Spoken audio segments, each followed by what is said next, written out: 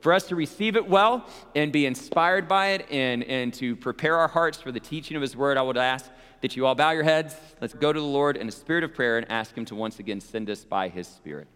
Father in heaven, we love you, and we are grateful for all that you do. We're grateful for the way that you send your people and the ways that we have been encouraged and reminded of that sending power through your Spirit this morning.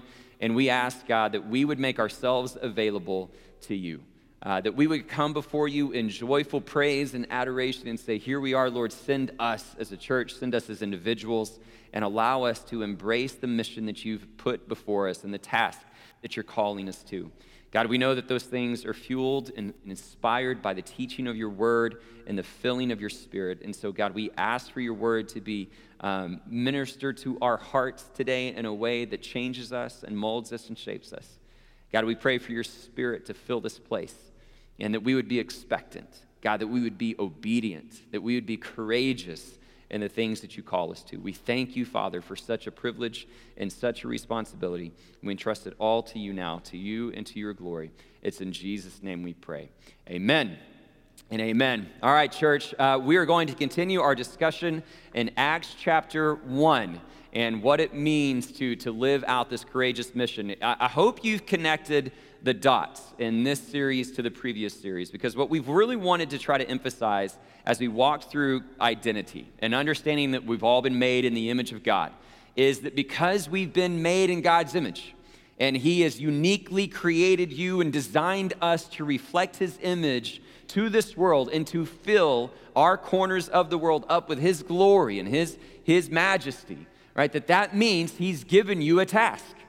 He's given you a mission. He's given you a certain responsibility, and he has called you to run after it and pursue it. And so as we finished up identity, we now moved into missions month that have said, okay, now how do I respond to this mission that he has given me courageously? How do I run after it? How do I pursue it? And that's what we've been wanting to talk about for the last several weeks. And we started this conversation by basing it all off of Acts chapter 1. And what you see in Acts chapter 1 is that conversation beginning with Jesus telling his disciples first to wait on the Holy Spirit. And so when we started this conversation back several weeks ago, that was our first response, was before we run after our own mission, before we run after our own ideas, our own preconceived notions, we're going to stop and we're going to wait on the Lord. And we're going to ask that he would fill us with his Spirit, that we need to be clothed with power on high, just as he did for his disciples there in Acts chapter 1. And as we talked about that, what we used was Psalm 27 to kind of orient our understanding of what that looks like, that ultimately waiting on the Lord is really a desire for his presence, right? One thing I ask, Lord, this is what I seek, that I may gaze upon the beauty of the Lord, right? That's what the psalmist says, and that's what we want to be the desire of our hearts, more than anything else, to long for him, right? And if that's our desire, then it naturally sets us on course that he has for us. And then last week, Jason did a phenomenal job. Put your hands together for Jason Simon again, y'all. Did a phenomenal job talking about how that can often lead us to Jerusalem, right? Your immediate context, which can be very difficult because Jerusalem is often the place of our greatest vulnerability, sometimes our greatest hurts. And so God uses us and says, hey, though this is not your home, right? Your home is ultimately with me, and you long for that day. Where I have you today, treat it as a place that you can bloom where you've been planted, right? And invest in it, pour into it. And there's so many different ways that you can do that. And that's what we looked at last week, is how do you bear witness to this gospel in Jerusalem, in your immediate context.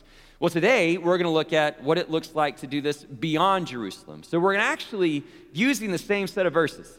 We're going to be revisiting a lot of the same verses, but we're looking at them from a slightly different perspective today to consider not just what do they mean if they were going to result in us engaging in our immediate context, but how do they inform our ability to engage beyond Jerusalem, okay? And so we're going to be in Acts chapter 1. I'm going to pick back up in verse 4 just to read that first, and then we're going to dig in through verses 6, 7, and 8. But let's pick it up in verse 4.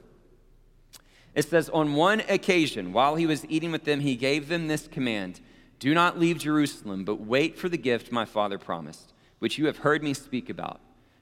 For John baptized with water, but in a few days you will be baptized with the Holy Spirit. And then they gathered around him and asked him, Lord, are you at this time going to restore the kingdom to Israel? And he said to them, it is not for you to know the times or the dates the Father has set by his own authority. But you will receive power when the Holy Spirit comes on you, and you will be my witnesses in Jerusalem and in all Judea and Samaria and to the ends of the earth. All right, so I wanted to reread verses 4 and 5. Even though we've already talked about what it means to wait on the Spirit, I wanted to at least read it so that we can continue to emphasize that that's the anchor, right? That if we're going to really pursue and fulfill God's mission for our lives, it is going to be a mission that is led and fueled by the Spirit. And so we have that as a foundation, but where I really want to dig in is this opening question in verse 6, right? The disciples are gathered around Jesus and they say, all right, Lord, at this time, are you now going to restore the kingdom of Israel? And it's a really interesting question. As we talked a little bit last week, it does demonstrate just how confused they are about what's happening next. And that's for sure a component to what we're going to talk about here in just a minute. But I can also empathize with them, right? I can empathize with this question. And I think by us really digging into this question, it helps us understand some pretty core tendencies that we have within the human heart.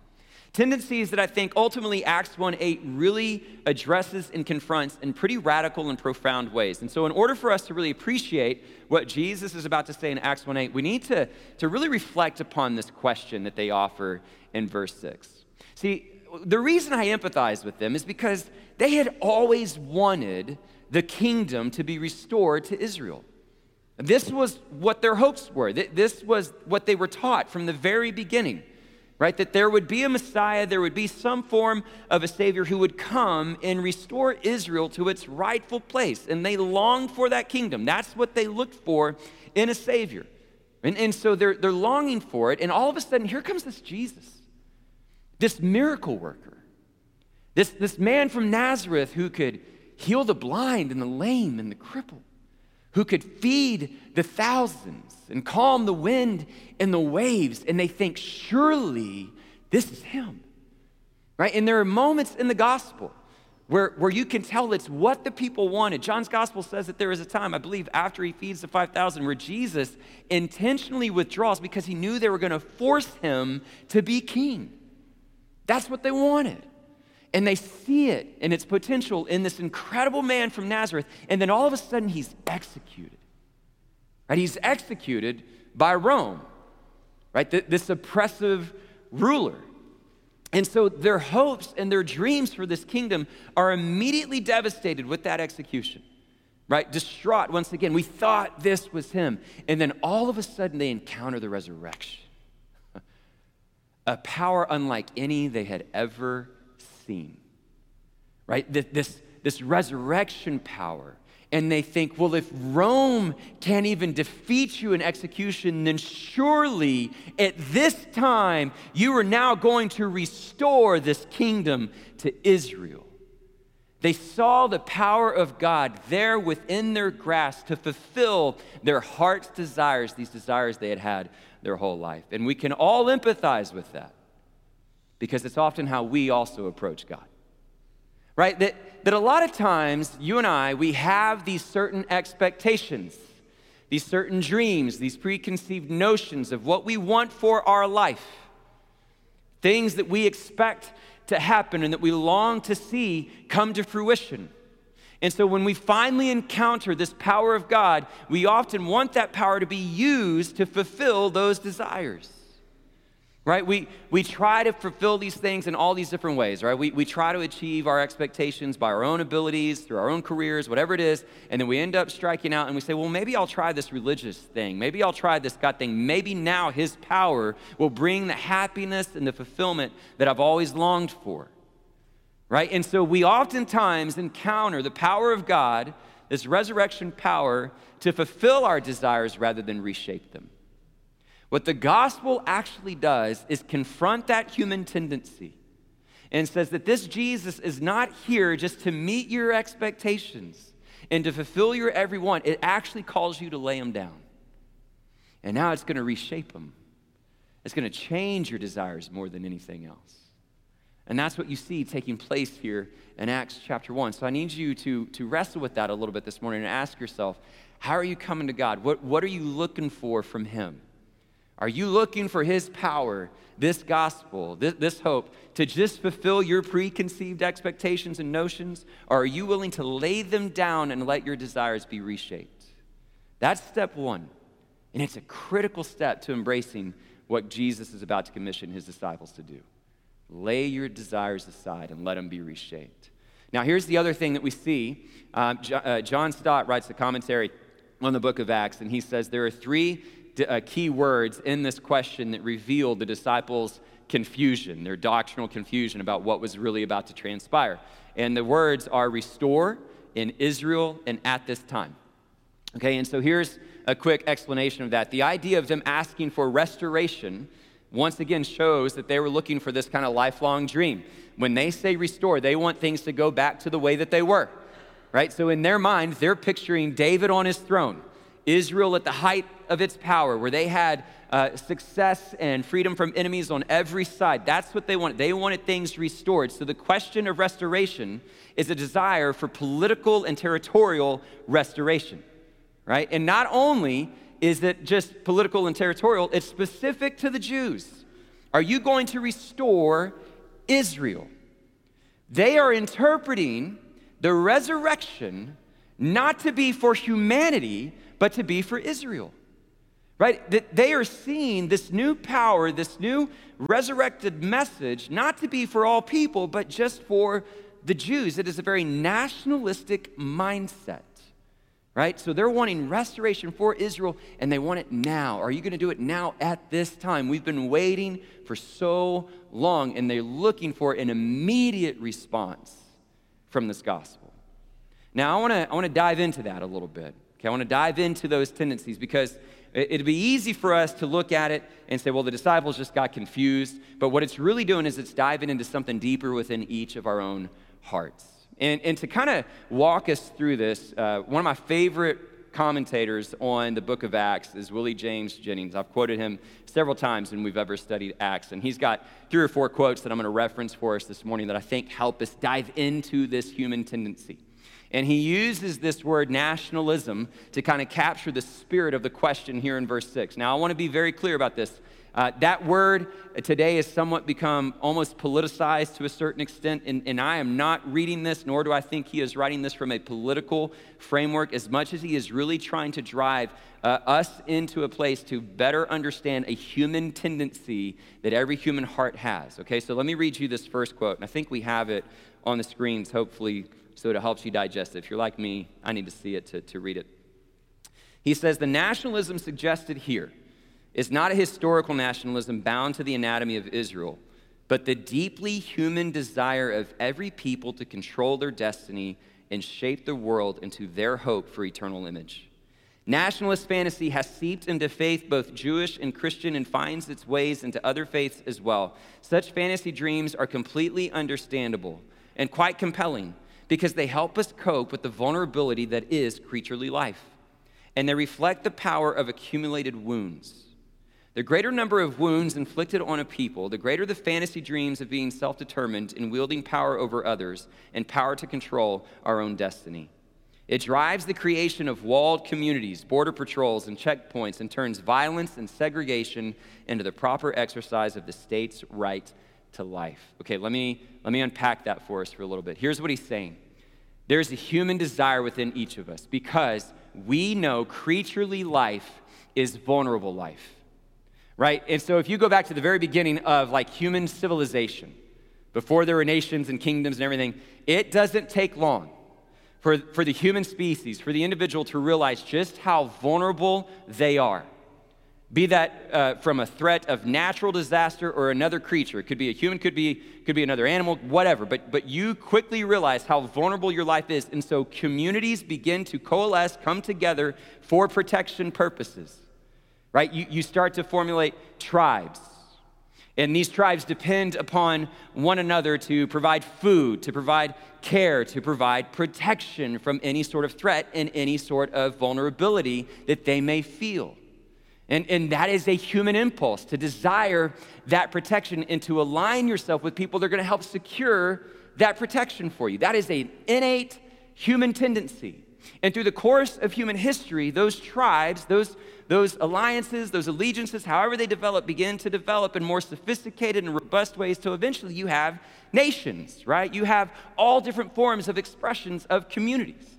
And we still experience that today, not even just as a nation, but all the different ways that we kind of congregate and gather together with similar ideas that kind of speak to that human impulse to say, well, if we can work together, then we can protect one another from any sort of violation of our rights, any sort of hindrances to our dreams, to our desires, to our wants, and we gather together in these communities, right? It's a human impulse.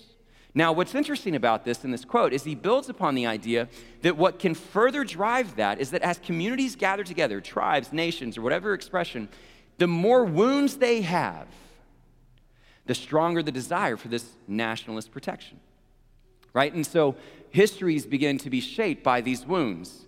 And the more vulnerable you are, the more your wounds are exposed, the more you're going to desire protection from rule or protection to be ruled by others. And so perhaps one of the greatest examples right now that we can all point to would be the conflict that we see between Israel and Palestine, right? We see this conflict, and what we see are two groups, two tribes, two nations, two people that have been significantly impacted by generations upon generations of wounds, heartache, hardship, difficulty, to the point now that the wall, metaphorically and almost literally, that is built between them is so high you begin to wonder if it's ever going to be surmountable, right? That now, because of those wounds, because of those conflicts, because of that damage, the state has exercised what it seems to be a right towards violence and aggression in order to secure that sort of protection from the other, right? And so it drives people away from one another, right, rather than to one another. And what we're seeing here, that can be an extreme example, but what we all recognize as part of the human heart is that it is prone within each of us to see the world through the lens of us versus them, right? We all carry it. Us versus them. Here's who I align with. Here's who's going to protect me and help fight for me. And then there's them. Those that are going to jeopardize what I hold dear. I need to be protected from them. This is not a tendency that was just relevant to the disciples at this point in time. It is one that is relevant to every human heart, and it is alive and well today.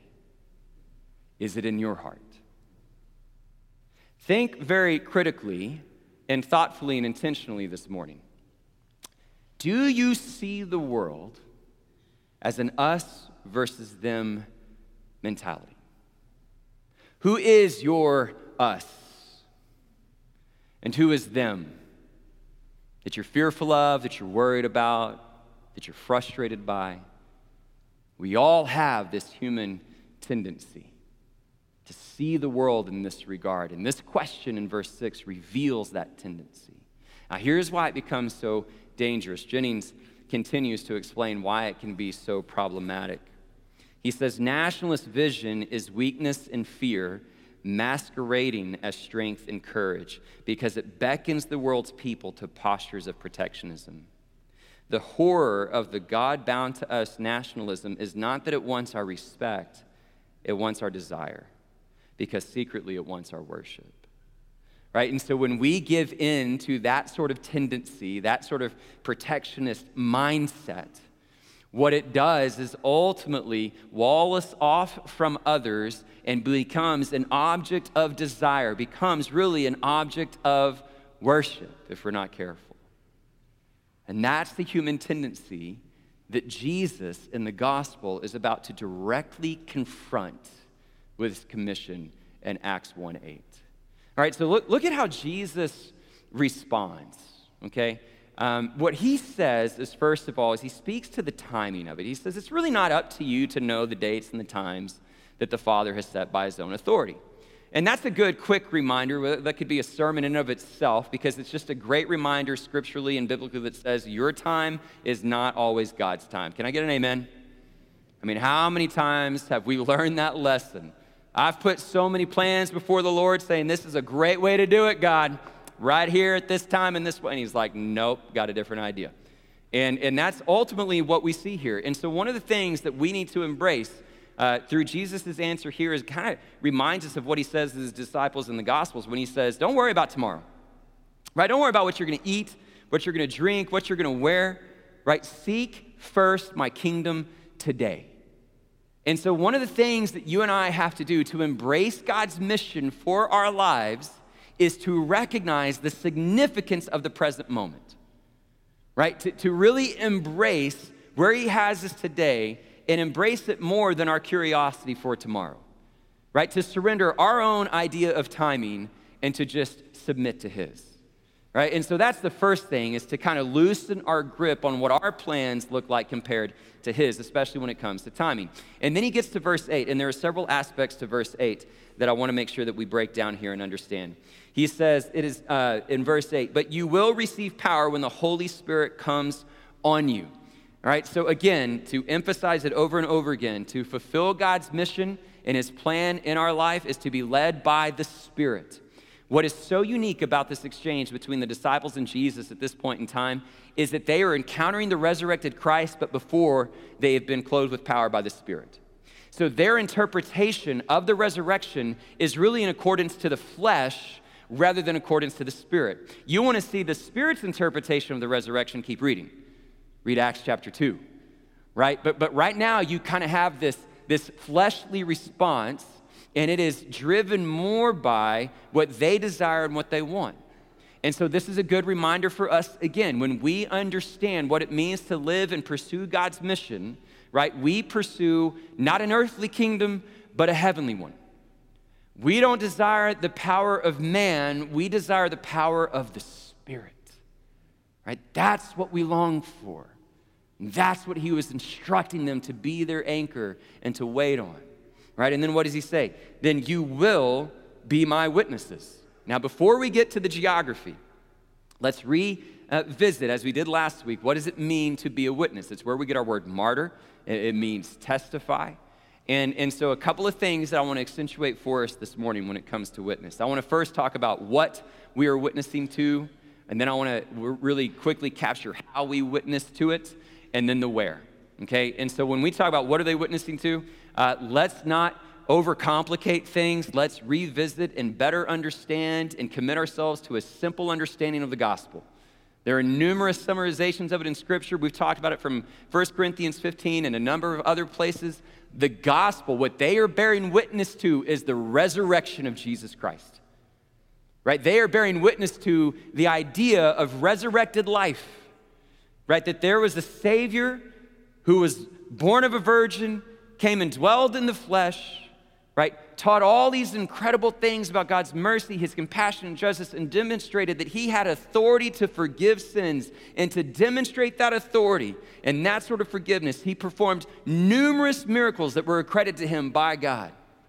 But ultimately, his life on the cross shows you and me that our brokenness, our sinfulness, the wages of sin that is death, his death takes the death that we owe in our place and gives us the forgiveness and mercy that we need.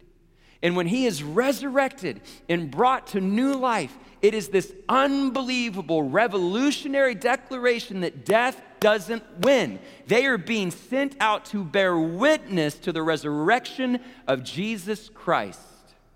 If you have not ever fully understood that and grasped that, I implore you and beg of you to embrace it this morning. That is what we are tasked to bear witness to, right? That's the what?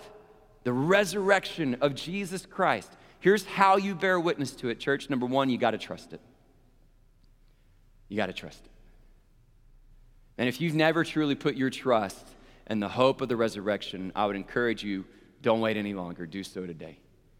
Come find me after the service. Talk to me about it. Let's pray about it, man. We'll walk that journey together, but you got to trust it.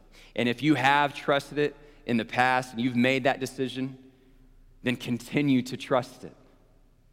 Understand that's the essence of your purpose in life. Understand that's the essence of how you reflect the glory of God as an image bearer. Like that's it. Trust it. In all seasons, in all circumstances, let it be your rock. Let it be your foundation. right? And that's how you begin to bear witness to it. Then the second step to bear witness to it, talk about it. Use your words. Share the gospel. Speak of this hope that Jesus offers in conversation, in settings that the Lord has led you, be it at work, be it at home, be it with family, wherever it is. Use your words to speak of this hope. How else do you bear witness to it? You do so indeed through service.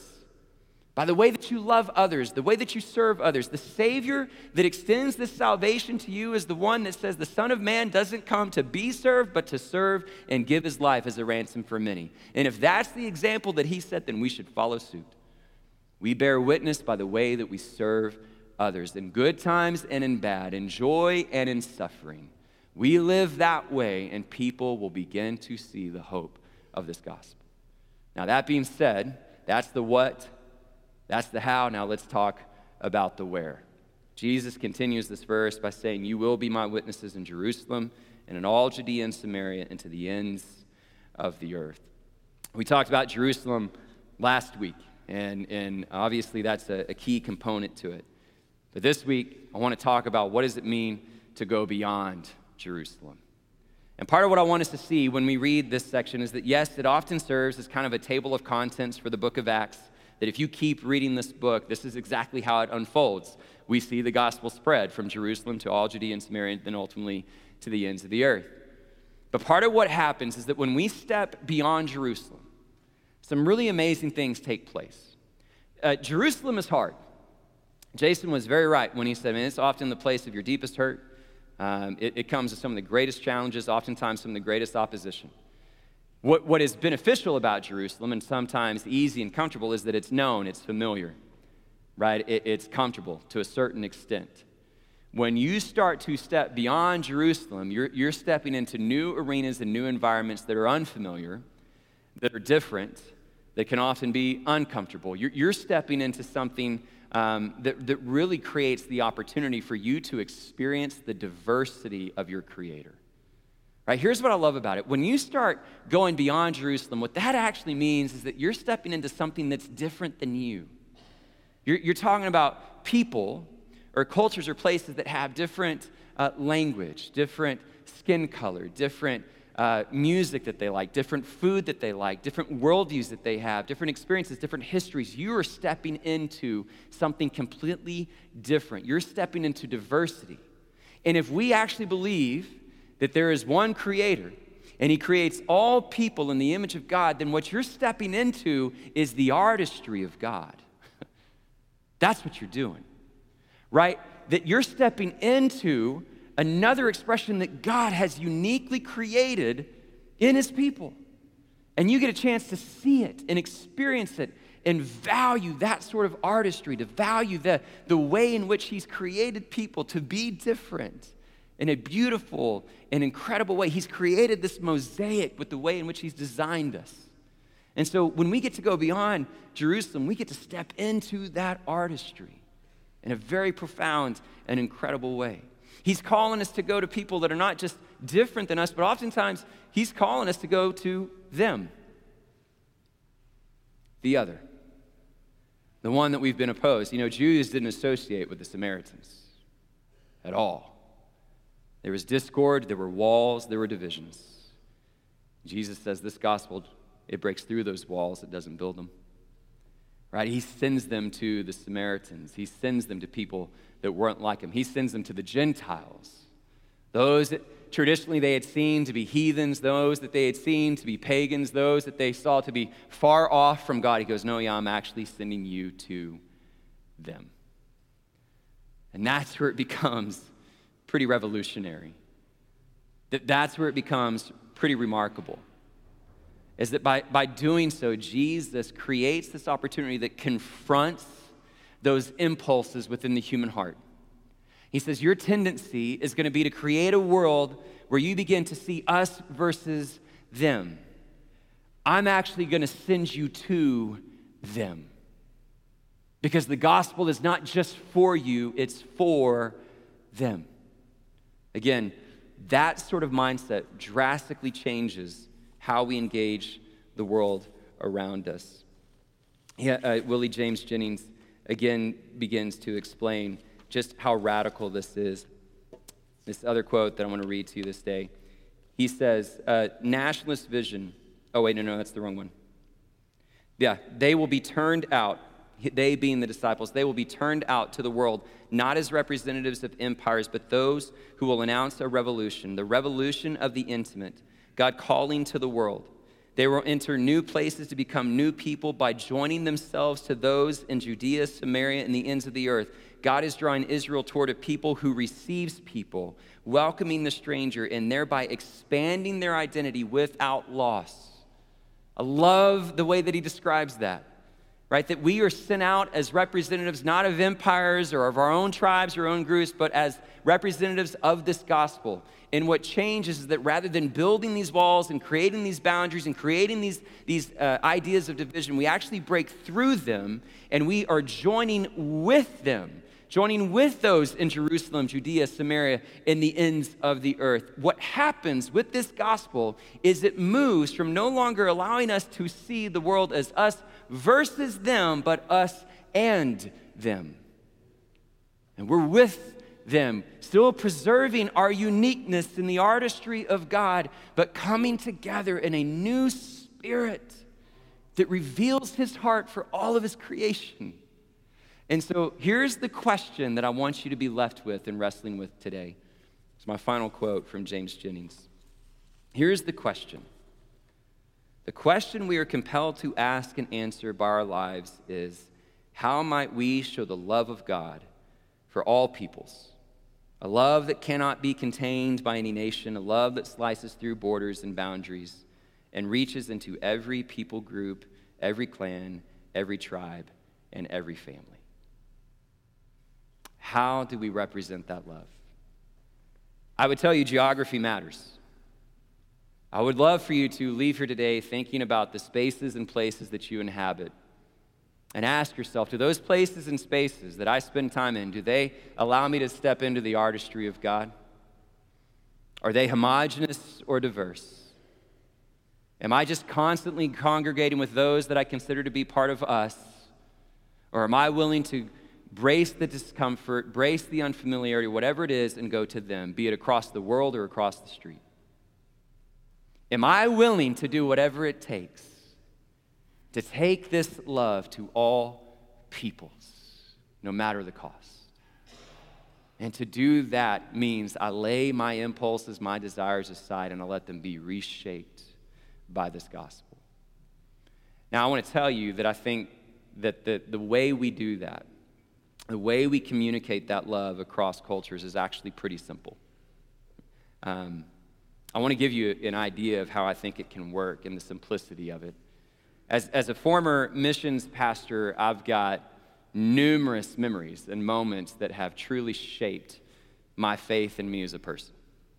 And I could close my eyes and almost transport myself back to a number of them. Like I can see myself sitting on that floor of the hut talking to Husseini and hearing about his dream in Taroti and how it changed his life, or at that dinner table sitting across from Yakuba and Niamey and in hearing his dreams that led him to faith.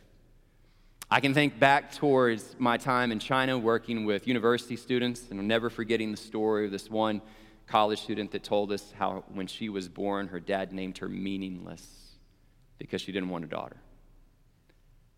And so she had changed her name to meaningful. And I can remember their tears as we left our first visit there. One of my favorite memories, one that I'll share with you today, comes from my first time to ever travel to another country. I was in Lusaka, Zambia, and we were going to host a sports camp for an orphanage that was there. And I'll never forget the bus ride from our accommodations to the orphanage. Zambia in this particular neighborhood was pretty poor and impoverished. The roads were gravel and bumpy and a lot of poverty around us. And as that bus would go through this neighborhood, the kids would just pour out into the streets and come running after the bus. And what I will never forget is their smile. Literally worlds apart. Completely different skin color, language, background, worldview. And what brought us together was something as simple as a joyful smile. Because love cuts through barriers, doesn't build them. And that love is that simple. As simple as a smile or the space that says, I see you. You're no longer them that I'm concerned about. You're them that I care about. So when we're there, it's actually quite simple. It's getting to that point. It's the willingness to lay down that desire, embrace the challenge, embrace the difficulty, embrace this call and this mission, and go wherever he has led you, that you can be an ambassador for such love. And the only way that I can hopefully encourage you to consider that this morning, what I'll leave you with is this. It's exactly what he's done for you. There is no greater divide, no greater chasm, no greater barrier that anyone has ever crossed than when the Son took on flesh and came and dwelt among us. And he did so because of an unbelievable, amazing love that transcends those barriers, that transcends those boundaries. He looked upon us in our broken state, and in his great love for us, he said, I'm going to them. So may we go and do likewise. Let's pray. Father in heaven, we thank you for who you are. And we thank you for the way that you send us. I pray that each and every one of us that are here today would be filled by your Spirit. God, that you would send us to across the street, to our own family members, to around the world, and that you would do so with an unbelievable power of your Spirit in a way that allows us to overflow with your love, and to bring that love, to bear witness to this gospel, this resurrected life. God, to bear witness with that sort of courageousness that we see demonstrated in the scriptures. To do so by trusting this gospel, sharing it in word and in deed, serving it with our whole hearts. And God, that you would use us in such a way that allows us to be your ambassadors. God, speak to each and every one of us this morning that we would have a clear understanding of who it is that you are sending us to and how. And may we go with that love, inviting others in to this incredible hope that we have in Jesus. God, we thank you for that hope. We thank you for that love. It's in Jesus' name that we pray these things. Amen and amen.